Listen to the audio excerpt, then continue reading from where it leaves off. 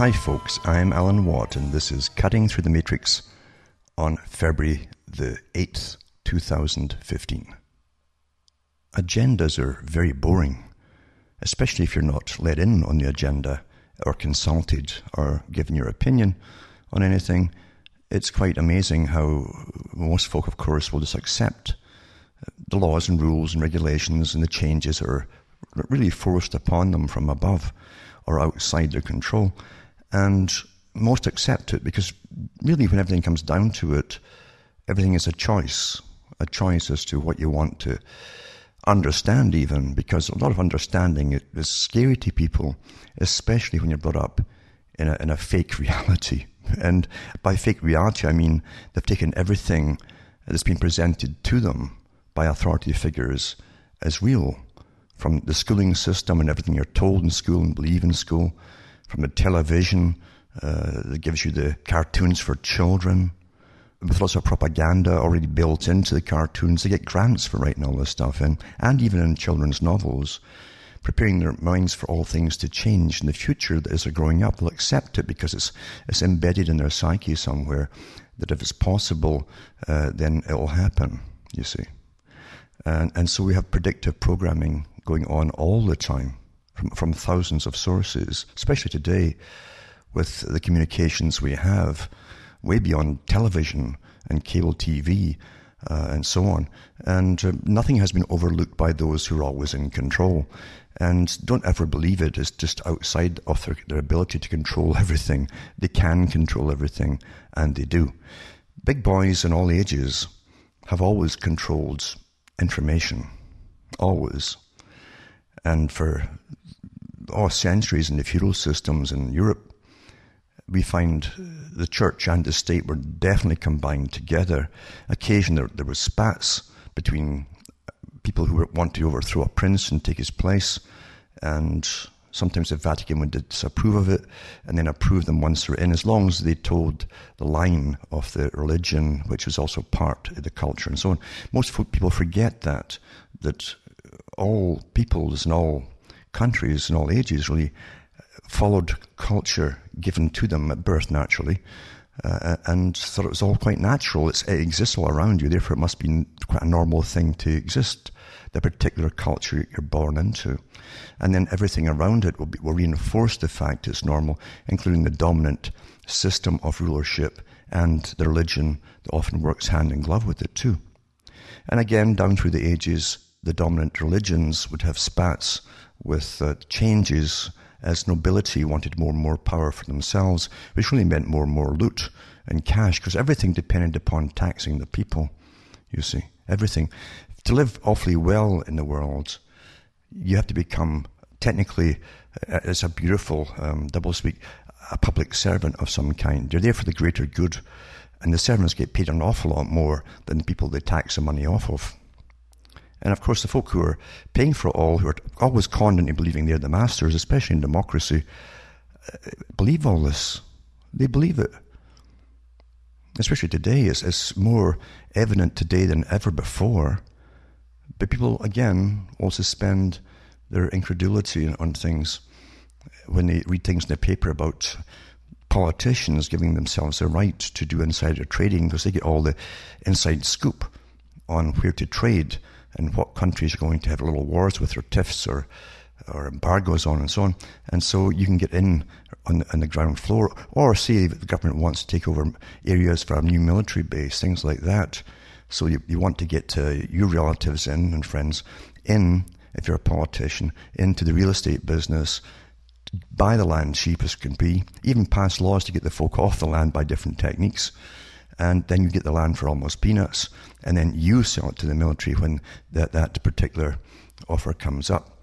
And that even went on in Thatcher's era. There were scams in the newspapers in Britain exposed all the time about her husband, Dennis, Margaret Thatcher's husband, who always just happened to get the right place and got it all for peanuts before the military wanted this new base of this kind or that kind or whatever. But now again, the US government, a year or two ago, gave themselves the right to do insider trading which is illegal apparently for everybody else. And these are your servants, you see. So your reality is a constant reinforcement of the illusion that you get given to you, initially from your parents, if they've swallowed the whole reality as presented to them, and then it's reinforced through what you read in cartoons or comics that you read, and then you're into school, and then from school onwards, you're indoctrinated into this reality with dates, times, figures, famous generals, and big battles, and so on. And which really most folk don't give a darn about because it seems irrelevant, and technically it is, because all wars have been economic wars for someone to get more than he already has, you see. And in feudal times it was quite evident about this, how Queen Elizabeth I is a fascinating history. Good Queen Bess, they called her. And how she taxed the people. And when the Spanish Armada came in, it wasn't just because that England had gone so-called rogue or Protestant. It was because the English fleet, the privateers that all gave obedience to the Queen and gave her her treasury a share of the loot, would be attacking the ships coming back from the Americas, as it's called then, with the gold and so on. And they were robbing them. They were buccaneers and privateers, freebooters, all kinds of names for that. And they were authorized to do so by the Queen of England. So these guys, including Walter Raleigh and so on, became incredibly rich with the privileges that were given by the Crown. And they plundered places. They were given lots of land in England too. And that was taken off the peasants, all the common lands. In fact, I think it was Walter Raleigh, when he was made a sir or lord or something, he was given a big, massive tract of land in England. The commoners were kicked off their common grazing ground to raise their own vegetables so they wouldn't starve to death since everything else was taken from them. And some of them moved back in afterwards, and I think they called them the diggers. But they wanted to go back and live on the land and grow their food and so on, as common law had always had, going back to the Magna Carta and so on, and even before that. And most of them were slaughtered, in fact, because of it. So history, to me, when I look through history, we can get fascinated by discoveries by certain people and so on, and even the scientific areas, things like that. The history of the human race has been really plunder and pretty bloody, so that a few can always rule over a majority of the people who make things that are practical, that are needed and so on, and the big boys take them off them and sell them, things like that. So you can't live higher than anyone else unless you've got a whole bunch of them working for you, under you, doing all the stuff that you would normally be doing yourself to survive. Very simple. And there's been many cons throughout history of systems. You'll find the same cons are used over and over again when it comes to ultra-patriotism, when you want to go conquering countries and colonizing and being empirical, as they call it. It's always the same techniques that are used, very simple propaganda techniques of blaming the guys that you want to go and invade in order to steal all their stuff. Not that the country's going to benefit from it, but those who control the country and the financial systems and who already live off all the rest of the people can live at a better standard of living. Communism, by the way, used all of these statements and facts to try and get their system in, but that was another front. Communism was a front too, by the way. It was a front. Well funded by the ones in the West who already controlled the West. And in communism, you found the same elite at the top, living off the rest of them, having everything that the rest of the people couldn't have at all. They had all the stereos in the 60s and so on. From the West, had everything, had all the, some of them even had Western cars, things like that. They had no restrictions. They'd get out of the country and then back in the country. Their children could go abroad to Switzerland for schooling, things like that. And you found basically it was the same kind of elite. In fact, most defectors like Yuri Bezmenov admits that at his position in the KGB, belonging to a KGB family, it was intergenerational, just like any elite. You find that in the Politburo and so on, you find that they all say the same story, that it wasn't financial reasons that made them move to the West as defectors. It was just more that they could get more done for themselves personally in life by joining the West for that period. And then a lot of them too were found out to be double agents and triple agents and all this stuff. In the world of spies, believe you me, you couldn't trust anybody. So if anybody tries to con you into being an asset of any kind, don't go into it, folks, because you'll end up being a patsy or something. But you can't force folk to think about things for very long or in any depth at all these days, because sting operations are always being set up with people who are a bit slow, put it that way, or gullible, very naive, or have a genuine beef about something, but they don't understand the big powers at play. They're given, again, the basic essential propaganda that everyone's given, and they simply get angry about things, and that gets them nowhere. You'll find that, as I say, in the Middle Ages, even the peasants, all they knew was a religion, the order of things given to them by religion, and the government. They had the town criers that would go around on horseback and dismount and read off their decrees to the people, all from the top again. So all they knew really was a little area they lived in, and they might only have a 1 or 2 miles radius that they've ever lived in their life and travelled around, and no more. Because in the serfdom days, you couldn't move off the land and go strolling. You had to stay within boundaries, or you were marked, basically, and you could be executed or hung on the spot because you were owned. They don't like to use slavery, they like to call it serfdom, you see. And it sounds better to our ears today, which again have been far more sophisticatedly dumbed down to accept the present reality. You see, in old days, guys on horseback who are knights and all the armour, etc., and armies could go around slaughtering willy-nilly. And it took a lot of guys' paychecks for an army like that to keep it all going. Today it's much easier.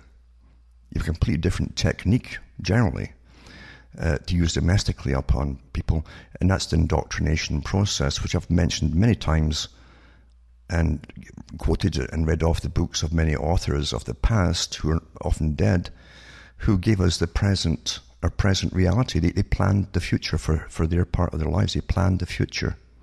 And that included fashion, by the way. What kind of music you listen to, how they'd radicalize things to destroy the old, bring in the new, and also mind bomb you with so much stuff that you would be an eager participant in what was called changes, you see. The 21st century, this one we're in today, is to be the completion of a complete world order run by very old families, a few newcomers into it if they've managed to stay on the straight and narrow and not get lost in drugs, booze, and all the rest of it. Some new multi-billionaires or trillionaires are allowed into it. But traditionally, it's been within the proper families, as they say. And I've mentioned Carroll Quigley many times, who was a historian for what became the dominant group for running the world. And he wrote mainly, but not always, he wrote mainly on the American branch of it, which they call the CFR, Council on Foreign Relations. And he gave some of the startup story to it too, in his book Tragedy and Hope. And he also admitted that the parent company, really, or organization, private club, was the Royal Institute for International Affairs. Sounds very, very authoritarian and very legitimate, but these are private organizations to which the elite of a country belong. And it has many layers in it too, just like Freemasonry. In fact, Cecil Rhodes, whose initial organization set the basis for this transformation into these organizations, talked about it being closely copied after the Jesuit order and Freemasonry, he said, because it would have a system of degrees and a need-to-know basis. That's why he was really referring to a need-to-know basis. But Carroll Quigley, in the 1960s, was given access to the archive section for the CFR for Americas. And he went through some of the history, then Tragedy and Hope, his book, and also in another book he wrote called The Anglo-American Establishment, outlining the goals and plans to bring in a world order run by really the proper people, you might say. and how they'd have a guise of freedom for the people, but in reality it'd be run secretly. All major decisions were done secretly by very powerful, rich consortiums of powerful people, and it hasn't changed today. You find many of their members, in fact, like Woodrow Wilson, the president of the US, who was put in time for the Federal Reserve in World War I, who was really a puppet, a mouthpiece for Mandel House. But Wilson put a book out about the New World Order and the new order of things. And he also mentioned something that George Bush Sr. and Jr. brought up as well in their speeches to the public, which went over their heads because it wasn't explained by the press, who were in on the big secret and the big joke, where they redefined freedom. They called it the new freedom. Well, Woodrow Wilson wrote that in his book in the early 1900s. So the same agenda goes on regardless of the parties that you bring in, because Quigley also mentioned that since about the 1800s, an organization had elected its presidents to be put into the US and prime ministers in Europe since the late 1800s. So it doesn't matter what party that you think they belong to. It's only important that you follow a party, because they'll always be guided along the same track, because the guys at the top are members of the CFR. Many people inside the bureaucracies are also members of the CFR. So we're living through an exact agenda. They talked about bringing in a world order. They didn't just mean a world order of peace, etc., or prosperity. They meant a world where the proper people themselves would dominate completely. And many of the members, the high members, were into eugenics big time. And they funded the programs on eugenics. They funded through their private foundations, the non-governmental organizations for research purposes, like Cold Springs Harbor in the States, New York, to do with breeding. If you can just breed the people to be more docile and more compliant, then they wouldn't have problems in the future. So we're being trained in this day and age that we're now civilized, you see. So they don't really have to come down on you like the old days, where they're descending the knights to slaughter a few dozen peasants to keep them in line. It's done psychologically today, and the victims themselves don't know, and therefore they're guided quite easily, and they're complacent, as always the agenda stated it would be, through massive psychological technique and indoctrination. Now if you go into Carroll Quigley again, who was again the official historian for the American branch, the Council on Foreign Relations. They couldn't call themselves Royal Institute or anything, because royalty wouldn't go down too well at that time in the US. But it says, and this is page 950 of Tragedy and Hope, he says, there does exist and has existed for a generation an international Anglophile network, which just means it doesn't have to be English to run it, but they're based in London. Anglophile network, which operates to some extent in the way the radical right believes the communists act. In fact, this network, which we may identify as a round table groups, it says, has no aversion to cooperating with the communists or any other groups, and frequently does so. As I know of the operation of this network because I was permitted for 2 years in the early 1960s to examine its papers and secret records. So,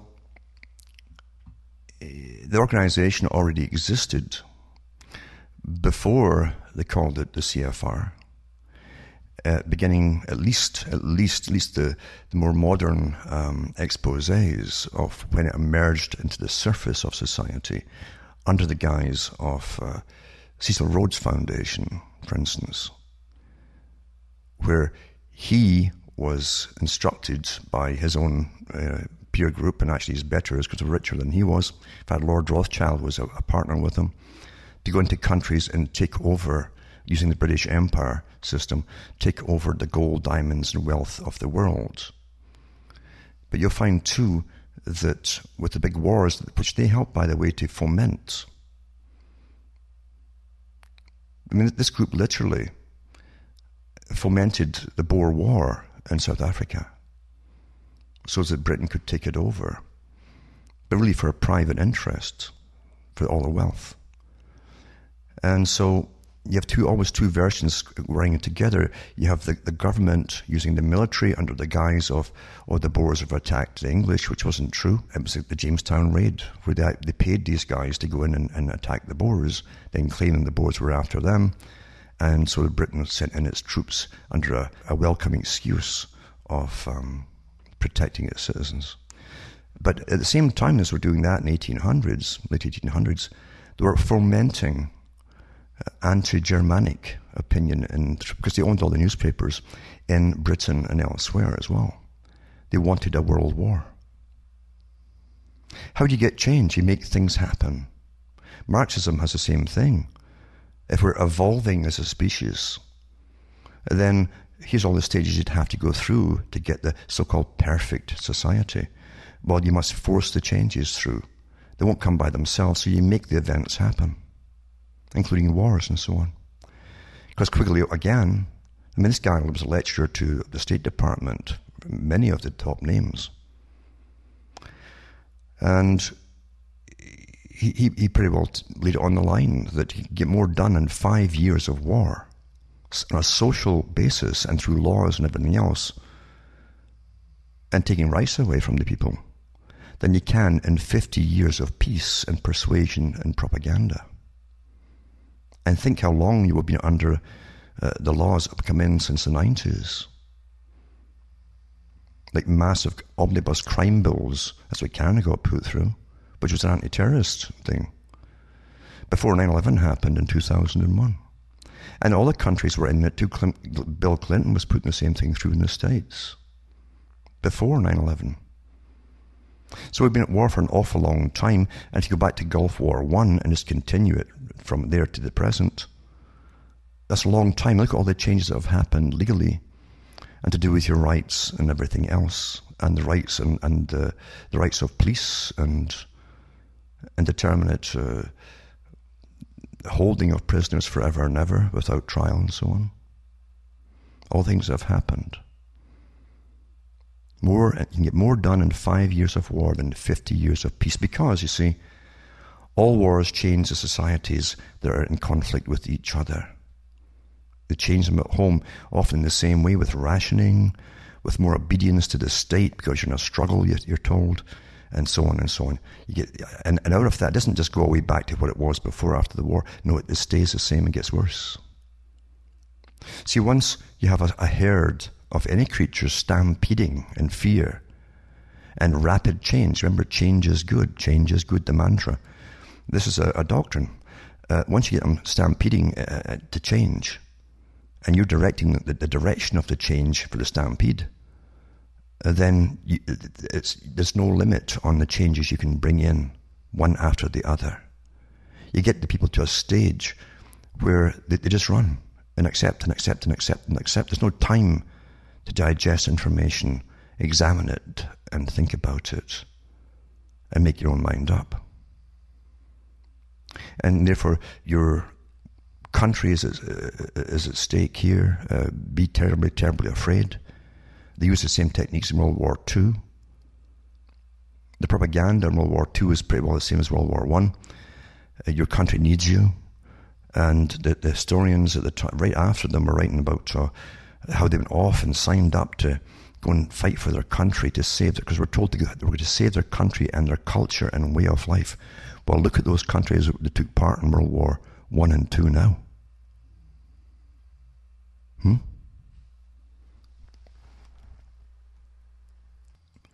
It takes a lot to get countries in real war with each other.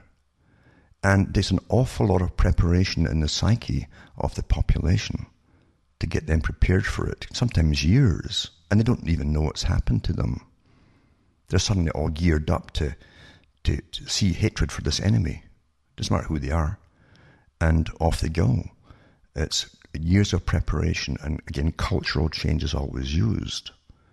You take the Vietnam War with the US and Vietnam, and you find that during that phase, that period, in came the hippie power at home, the drug culture. Again, I've gone into the history of this. It wasn't just happenstance from the people. Nothing is ever from the grassroots, unless it's a benefit to those in charge. Anything else outside the planet might have changes that they can't predict, and they'd have to crush the grassroots movement. So in came the drugs, the free sex, and all the rest of it. And again, these agendas were written down long before Vietnam. So we're going through massive changes all the time. And when Vietnam was over, it already changed society back home. The opinions changed. People weren't going along with government as readily at the time as they had been before. The old way of life was kind of shattered when they found out so much deception had been used upon them. And again, the same power structure that brought it all on was still in charge, because they knew where they wanted the culture to go, and they were awfully successful in doing it, preparing it for a world society. You'll find, too, that when Russia invaded Afghanistan, and the US was already involved in it, in fact, they helped bring on the problems that helped bring that on altogether, you'll find that after the long war that the Russians fought in Afghanistan, their culture was vastly changed. And actually shocked, when the people came back with all the stories of what was really going on there and so on, and the kind of pointlessness of it all. They also brought back with them lots of drugs from the area, the opium areas and so on. And Russia never really recovered from that either. People's true indoctrinated faith in the Soviet system had been shattered as well. Now, the big boys don't make things happen and they say, oh, goodness, we didn't predict this. They do predict this, and they make things happen to get the desired changes through. We live in a really planned society, a planned organization of humanity. Everything's planned, and the plan today is fulfilling a lot of its goals. It already has fulfilled a lot of its goals, but there's some more to do, but they're already underway to fulfilling them, including the unification of the world's money system completely. Well, how else can you do it unless you make it appear as though there's massive crisis and everything's out of control and it's chaotic? And that's the impression that's always given to the public, who always turn to government and say, oh, do anything you have to do but save us. And out comes the old dusty agenda. They blow off the dust that's been lying on the shelves for years. Now is the time you open it, and they publish their findings. And again, non-governmental bodies all meet and their private meetings in Basel, Switzerland, and so on, and decide the future of your financial systems, which, remember, encompasses everything, your whole way of life and everything else. And you cannot be individualistic in this system in any possible way. You can save up all the money you want to find it's worthless when the big boys make it happen so at the stroke of a pen. Money goes to money heaven, apparently. It just disappears, we're told, by the top experts, like 2008. That's what they said. Oh, just what happened to the money? Oh, it just went to money heaven. That's their tongue-in-cheek joke. Well, who's their God then, eh? You sit on a pile of loot. But you understand, nothing is really yours. And when it's back with nothing anyway, you've got nothing left at the end of it. It literally just disappears. You're left with lots of paper. That paper could just as well be recycled into toilet rolls. Then be worth something. Therefore, money is always devalued because it's a built-in structure of debt money. It's printed on in debt. Right away, when each note is printed, you've got maybe 60-70% of it already going to repay the loans. Loans to whom? They don't actually give you anything, except they'd sign a check for your boys to print up the cash. It's a racket, it's a con, because money is a system of control in its present form. And this present form has been here for an awful long time. That's why we're going through all this hype at the right time of world in chaos again, financial systems in chaos again. Something must be done. That's a great quote you find in lots of big players in the past. Something must be done. And then public immediately say, yeah, please do it. But that's how it's done. And remember, the goal has always been to give the power into these private organizations that already run the world. their money supply of the world. They're the lender to your governments, which are in bed with them naturally. And you pay for everything down the road, so they can all keep their massive high standard of living, which is a massive gap like never before. Massive gap between people who actually make things and do jobs that matter, and as opposed to all those who run all their organizations and think tanks and soak up your cash and then decide for you what it's going to be worth. Now, one of the main things that economists are told, because it's all based on optimism, isn't it, and future returns, regardless of the fake investments they're doing or bogus investments, is that they get the shareholders coming in, oh, you're all going to get rich down the road. It's all to do with future wealth. Always future utopias for the suckers, you see. But the first law is never to have the head of a country come out and be pessimistic about things, because then even all the petty shareholders will just draw their cash out of it and so on, and it really brings on the collapse. Because it's all bogus. It's literally a bubble built on optimism, investments. Back in 2008, when Bush Jr. came out on national television and said, oh, we could be going into a depression even worse than the 1920s one. I mean, since he doesn't say a darn thing that isn't scripted for him, and no president does, or prime minister, who gave him permission to say something like that? You see?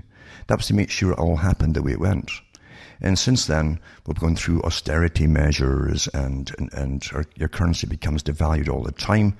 So as purchasing power goes down all the time, and you'll see that the items you normally buy as staples are going up and up and up and up and up. Massive increases. And it's not stopped yet. So you're back to the old thing that you expect you always say, what? Something must be done. And the big boys who planned all this a long time ago have already set up the institutions privately. The Bank for International Settlements is owned privately. The International Monetary Fund, the World Bank, it's one club that runs all of these institutions. The European Central Bank, the central bank system was set up by them too.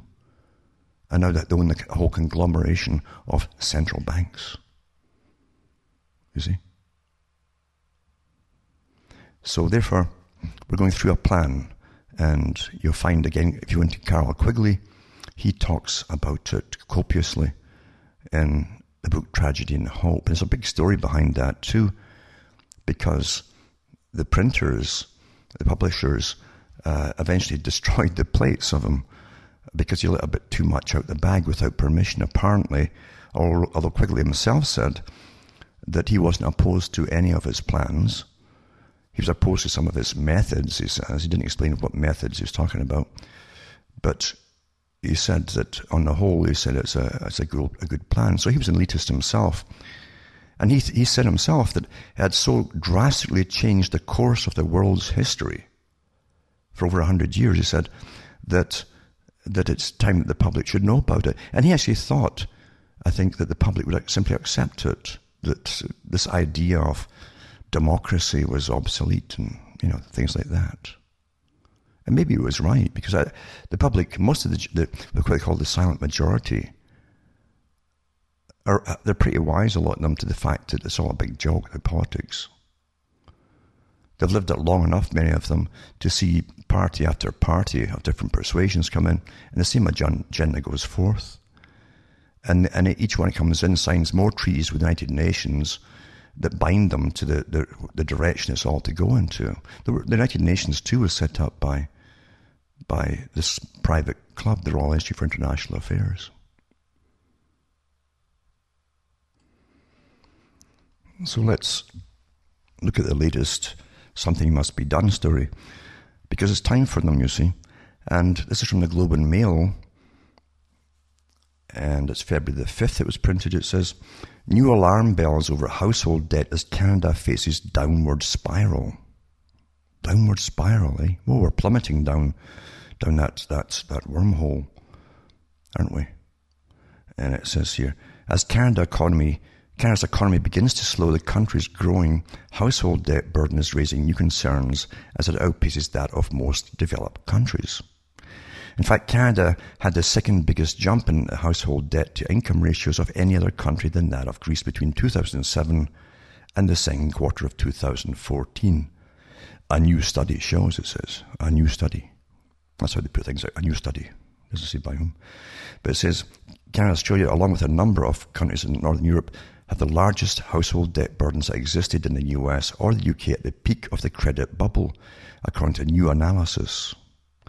It says the McKinsey Global Institute looked at 47 countries. And who are they anyway? I mean, who's giving them authority? Anyway, Global Institute, who owns them? And identified 7 with potential vulnerabilities in household debt that could lead to financial instability and a consumer spending slowdown. And these are the Netherlands, South Korea, Sweden, Australia, Malaysia, Thailand, and Canada. The study to be released Thursday comes amid mounting evidence of a sputtering economy. The country's GDP shrank in November, and last year's job growth has been revised lower, while the oil prices have slumped at the pumps, restraining business development. The report was based on data to the second quarter of last year.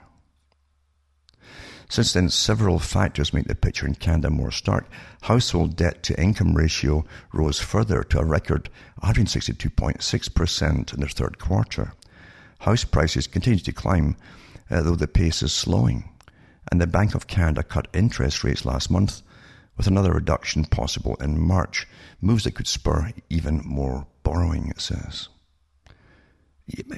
What's a price, folks, for a house or anything else, for that matter? It's someone's idea. Who can make it the price? Those in authority can make it the price. Why are houses so incredibly expensive anyway for big houses? You know, one time, people simply advertised their own houses for sale in newspapers.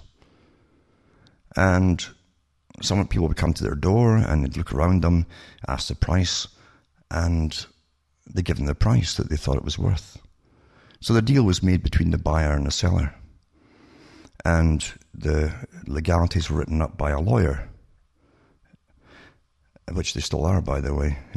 But it was a lot cheaper, and the real estate guys were out of the picture. Today you have consortiums or chains, if you like, of real estate agencies. And in this system, everything's run by chains and investment companies and so on. Therefore, they have to jack up the prices of the houses to get a bigger cut off them when it's sold. Anything to do with money, it brings an organization. And the more in any particular organization, the more expensive everything's going to become as they want a bigger cut of things. So in comes the middlemen, and that's you paying through the nose.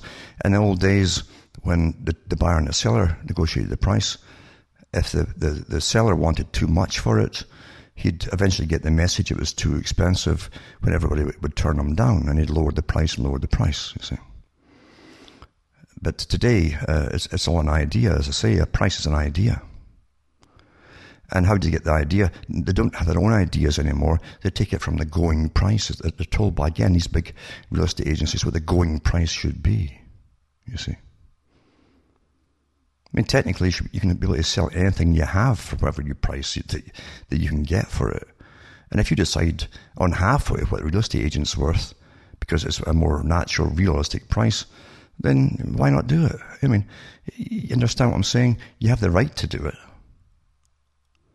But everyone wants more and more cash because everybody's dangling on the strings of the puppeteers who manipulate all the money system, the currency system, the purchasing power of your currency, and so on. Everything that money touches in this, especially this modern system, is pretty well corrupt. They'll never use the term, of course, they'll say it's normal, but it's pretty well corrupt. When they'll gouge, it's a parasitical system where everything's eating something below it on the ladder, so that they can have more than the one below it on the ladder. They don't want to get down to that same rung on the ladder, so they pass it on. They pass the buck right down to the bottom, you see. And it's an awful trait to bring into humanity, but it's been here for a while. And since everyone's born with the instinct to survive, everyone's drummed into you, don't get poor, because believe when you're poor, nobody likes you, nobody wants you, you'll die alone, etc., you'll suffer. And so you have an exaggerated sense of survivability to an extent. The psychopaths always take over such a system to be at the top. And any antidote to it, which are all fake, like the communistic system, has the same system, the same psychopaths running their system, so they can live better than everybody else. That's just the history of the world, summed up. Especially to do with money, because money from the very inception has been a con, the way it's been run. And it introduces a middleman between barter, a person who makes things and barters it off for something else. And so a middleman eventually decides what that's worth.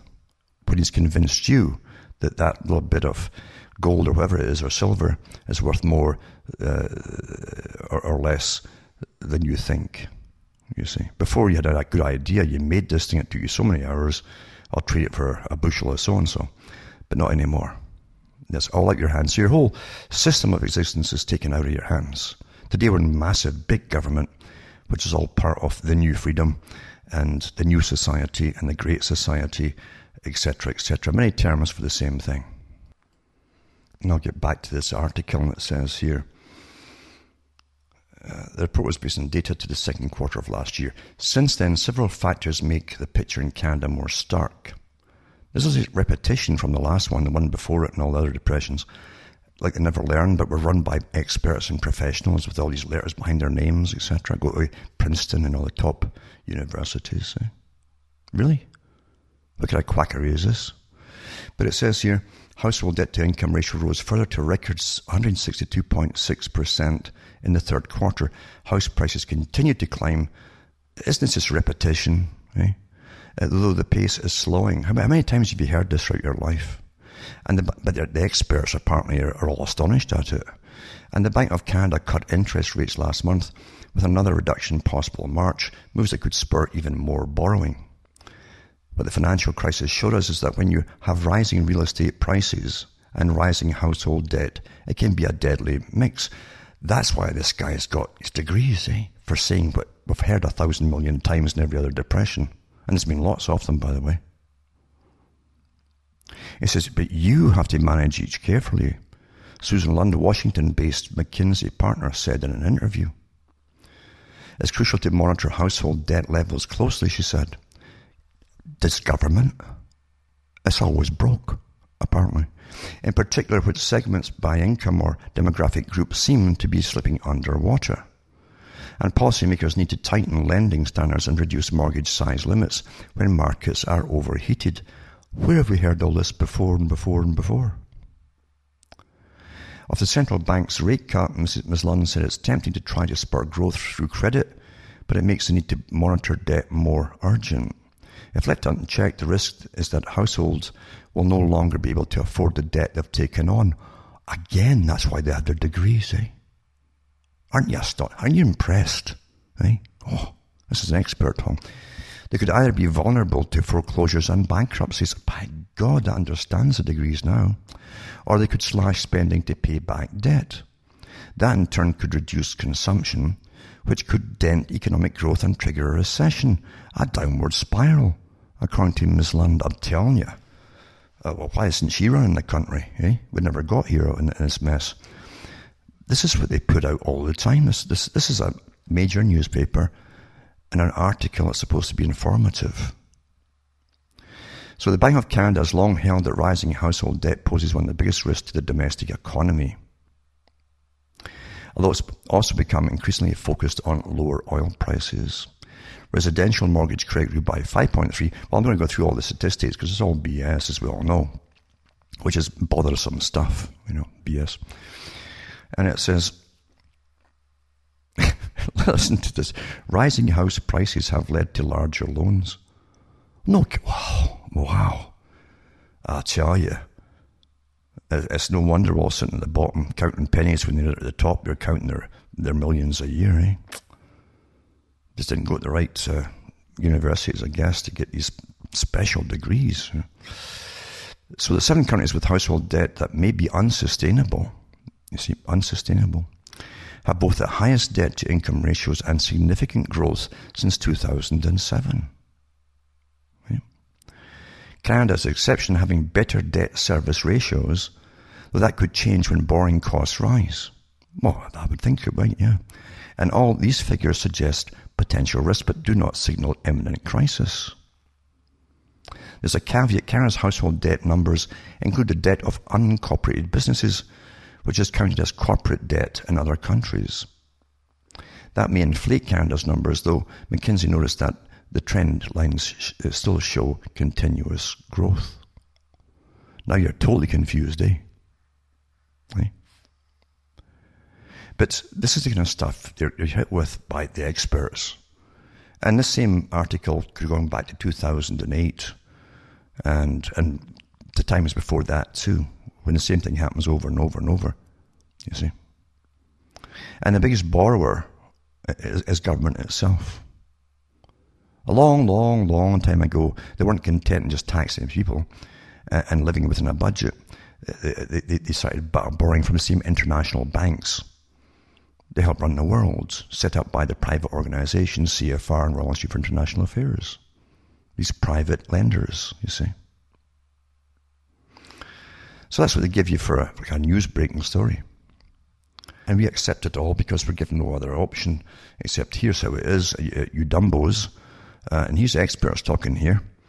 And they give you a lot of good common sense advice, but you can't really get it through common sense. You're going to go through many degrees in economics to understand all this. That's why we have so many bank crashes and Great Depressions and recessions, which are just depressions, and austerity measures. And because our expert, if it wasn't for the experts, where would we really be? Eh?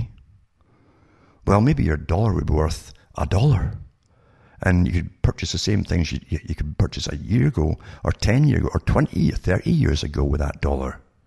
Because it's constantly devalued because of the experts running the system.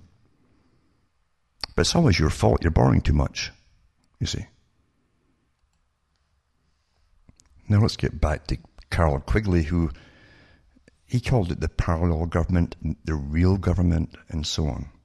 And so the guy who taught guys who became presidents of the U.S., he taught many people who worked in the different high-level departments of U.S. government and State Department and foreign offices and so on. And he was all for this private control of the whole planet. But he says too, in Tragedy of Hope, he says, at the end of the war of 1914, that's the 14 to 18 war, it became clear that the organization of this system had to be greatly extended from the Cecil Rhodes organization he's talking about, you see, making the British Empire the model for the world, all run in private hands, but not the public's. And it says the task was entrusted to Lionel Curtis, who established England and each dominion, that's the British Commonwealth countries. In fact, they actually coined the term the British Commonwealth, the Royal Institute for International Affairs, a front organization to the existing local round table group. They had many names, you see, because it's so secretive. This front organization, called the Royal Institute for International Affairs, had as its nucleus in each area the existing submerged round table groups. So they started using these round table groups for discussion, and then they created this organization with many levels on it. It says in New York, the branch was known as the Council on Foreign Relations. Now in New York, it says it was a front for J.P. Morgan and Company. And in fact, the original plans for the Royal Institute for International Affairs for Britain and the Commonwealth countries and the Council on Foreign Relations were drawn up at Paris. It's not about at the end of World War I. The powers of financial capitalism has another far-reaching aim, he says. Nothing less than to create a world system of financial control in private hands, able to dominate the political system of each country and the economy of the world as a whole. Getting back to even President Wilson, he wrote a book, as I've mentioned it before, but the title of the book was called The New Freedom, published 1913. It says, we're in a new world, and in the new order, government and business must be associated closely. We stand in the presence of a revolution. And he goes on to say it will come in peaceful guise. Therefore, this is a long-acting, literally we're living in a script. I keep saying this, I've said that for years. We live through a script where it's all planned by think tanks belonging to one big club that plan the future and how to get the public to go along with each step of it and even adapt it and hone it for different countries or cultures and so on. So they're all getting indoctrination towards what they think will be inevitability of this system coming in, you see. Everyone's had it. No one's escaped it. Now, Professor Quigley, he talked about the foundations. Tax-exempt foundations would fund much of this. They'd fund the organizations that would be pro or against whatever system they set up, you see. Demand things from government, laws to be changed, or things to be like the environment that we have today, things like environmentalism, to manipulate and control the people. So he goes on to say here, though, that the apex of this system, see, it's all financial. That's how everything's controlled, was to be the Bank for International Settlements, the BIS, in Basel, Switzerland, a private bank owned and controlled by the world's central banks. And that includes the US Federal Reserve as well, and now in the Bank of Canada as well, which were themselves private corporations. Each central bank sought to dominate its government by the ability to control treasury loans, manipulate foreign exchanges, and so on, and to influence the level of economic activity in the country and to influence cooperative politicians by subsequent economic rewards. The last part's awfully interesting, but you all know it. And to influence cooperative politicians by subsequent economic rewards. They're all in the take. So, this one organization, there's different names for different countries, runs known as the central banks. It works and manipulates the economy of the entire planet and the internal economies of countries. They can cause depressions anytime they want, and they do. And they guide all politics because the top members are always theirs. Always theirs. The ones that are supposedly against it are owned by them too, the Fabian societies, etc. They're on all sides of everything. All sides. And I think Quigley even said, he says the argument that the two political parties, always give you two, what choice do you want on this or that, take your pick, should represent opposed ideals and policies, one perhaps of the right and the other of the left, is a foolish idea, acceptable only to doctrinaire and academic thinkers. Instead, the two parties should be almost identical. What did they talk about when they run for election in any country now? Jobs, jobs, jobs. Prosperity, education, unemployment benefits, etc., etc. And it says, instead, the two parties should be almost identical, so that the American people can throw the rascals out at any election without leading to any profound or extensive shifts in policy. It's interesting because that's what Thomas Jefferson warned about. He says, when you see the same agenda being carried out between changes in the House, the Democrats, you see, and the politicians, when different parties come in and go along with the same agendas, he says, no, you're under tyranny. He says, there's nothing new in this at all, really. But it's awfully well done today. It's beautiful, isn't it? And they can always get, under this term democracy, they use all the authorized non-governmental organizations that get heavily funded, completely funded by the big tax-free or tax-exempt foundations. They go into the guise of charitable works to demand from government the laws that they want changed on behalf of the big corporations that own the foundations. Everybody says a new feudal system. That's what Quigley said. Where the overlords, the new feudal overlords, will be the CEOs of big, massive corporations. And you have the World Economic Forum and all this kind of thing. Where does they meet? Basel, Switzerland. Like the BIS. And so on. Everything that's happening, including the manipulation of the economy at all times, all times, is done on purpose by those who control it all, who further plans to bring in crisis, to amalgamate and go under one big system, and the public will thank them eventually. We're so sick of a financial depression, and its consequences. We'll thank them for it. And along with that will come all the new changes of the new freedom, as Woodrow Wilson called it and George Bush Jr. Now, one of the main organizations they use, again privately owned by the same organization, to run the economies of the world is, as I say, the International Monetary Fund. It gives all the lending out with all the conditions that go along with the borrowing and so on to the countries. And they also use the World Bank. World Bank. What's the World Bank? It's another private organization run by the same bunch. And they're already running the world, especially third world countries, and their economies and so on, pretty openly. But it says that Hondurans protest World Bank mining plan. We can all protest all we want because it won't matter. It doesn't matter what country you're in. But it says the Honduras government and the World Bank representatives met in the Honduran capital, and they give you the name of it, I won't even bother to pronounce it, to sign deals to allow foreign companies to mine in the country.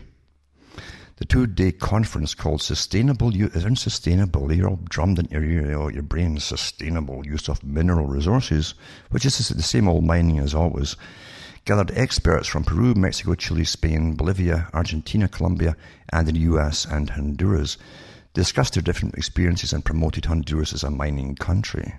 The numbers are all on the take, and they're bought off by the same Royal Institute of International Affairs and CFR. Mines in the country currently produce profits of around $300 million annually, but the new plan promoted by the World Bank is approved. International private companies, guess who will now, could raise more than $5 billion US annually. Foreign mining companies are present in 14 of Honduras' 18 departments. In 2012, the government granted 487 additional mining permits. Under a new agreement with the World Bank, another 839 are currently being reviewed. And then it says, in the Syria Valley, 21 of the 23 rivers that existed in the municipalities of El Porvenir and San Ignacio have disappeared because of the high water demand required in the mining industry. And remember what comes out of the mines too. It's not clear water anymore, clean water.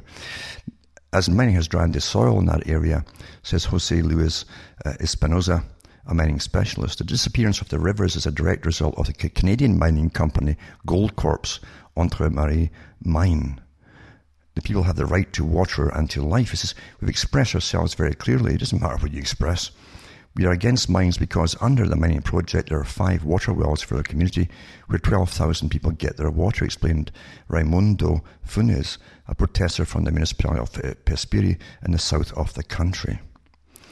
It says the new agreement signed with the World Bank will double the presence of international mining corporations without any community consultation. This is the new freedom and the new order, you know. It says this is part of President Juan Orlando Hernandez's push to attract more investment in Honduras from international corporations. These are select corporations, remember.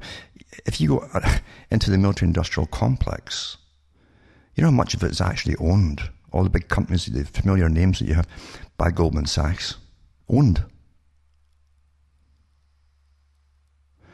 And it's a whole story in itself. But anyway, you'll find the same thing with who they give contracts to from the World Trade Organization, the World Bank, and all the rest of it. It's their own boys.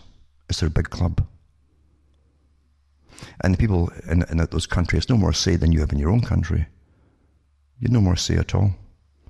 That's quite something, but again, this is their new freedom, their new order of things. And meanwhile,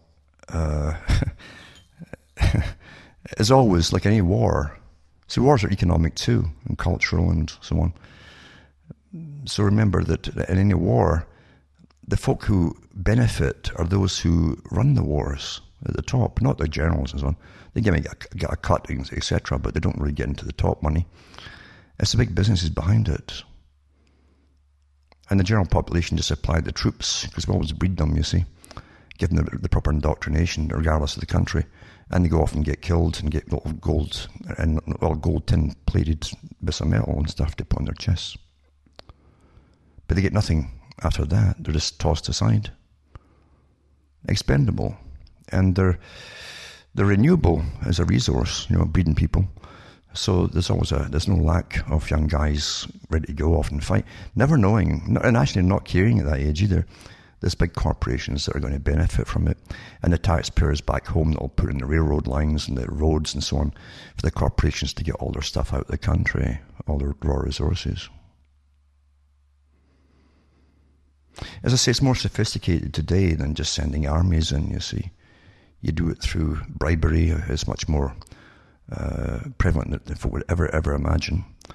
And you do it through threats, because they do threaten people who won't go along with these big world agendas.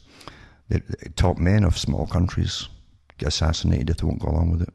Easy to replace again. And that's it, the history of the world, the real history of the world. But most folk don't care about the real history of the world, even as it's being made in their own lifetime. They're too well entertained. Way too well. And remember, all entertainment really is to do with indoctrination as well, of ideas, and they update your PC list for the week. And you adopt those new opinions and everything else too, without even knowing it. It's the way things are, but as I say, the public really have been bypassed a long time ago. The only ones in democracy who have any say are the big organised groups that are well funded with their own CEOs, by the way. These charitable NGOs, tax exempt, funded by the big tax exempt foundations. They pay their wages, the ones at the top. They even have their own office tower, some of them. And they get listened to by government because the governments are told to listen to them. They're authorised. Now, don't let this kind of information depress you and make you pack in everything. Just give up the ghost. Because, you see, it's really always been like this. It's just the technique of controlling you all, making you think something else, is pretty well perfected. And actually was perfected a long time ago too, with mass communication, television, generations of it, and before that radio. It worked awfully well. And the first ones to use any kind of communication are those already in power, to make sure the proper kind of indoctrination is given to each generation. So once again, the only thing you really own for yourself is your own mind, if you want to use it yourself. Most folk don't, because it's too convenient and easy to be downloaded by entertainment and everything else, then go out and look and accept or toss away things and come to your own conclusions. Because remember, truth can hurt you when you find out that most of your reality is an illusion. Your indoctrination is giving you an illusion. And you can go through the same process as when someone dies close to you. So don't get depressed about it. Remember, it's always been like this. And people, if they do come to do anything or say anything or even influence people, it's one at a time. One at a time. And it can take a long, long time, even generations, for an idea to flourish. That's what they've always known, you see. And that's why they try to nip all ideas in the bud that are not authorized. Nip it in the bud right away and don't let it take off. But it also comes down to your participation. Like any good confidence trick, the person who's being conned must participate in their own con. You see. And if you participate in your own con and spout what you're told to spout, then you got doublethink, as they had in Orwell's 1984, where you can hold two conflicting opinions in your head and believe them both at the same time. So it's up to the individual, and as most folk, really do. They've never had, instant clicks and leisure entertainment for the night, all given to them. But it stops them from thinking. Thinking can be dangerous to any big organization. When they were talking about reducing the work day back in the 1800s, late 1800s, from 16 hours a day, that was a normal work day, including Saturdays, to a couple of hours less. They had big debates in London, England, by the owners of the big massive factories of the problems it might cause by folk communicating, having time and maybe more energy. Before they were exhausted after 16 hours and they got stumbled home and the whole bit, and by the time they'd maybe eaten a crumb here or there, they were no mood to talk about anything. Never have any energy for it. But if you give them more time, they might start communicating. And that could lead to problems down the road. But nothing's really changed. Only now you've got time off, but you simply take it from movies and things on television that are produced by others and called programs, rather than think for yourself. But it's up to you, isn't it? Think for yourself, and if nothing else at the moment, you'll know what's going on. And you might or might not be able to share it with other people who are still in their fantasy. But you have to accept that and learn to think inside you and live inside your head at times. From Hamish Massar from Ontario, Canada, is good night. To may your God, your gods, go with you.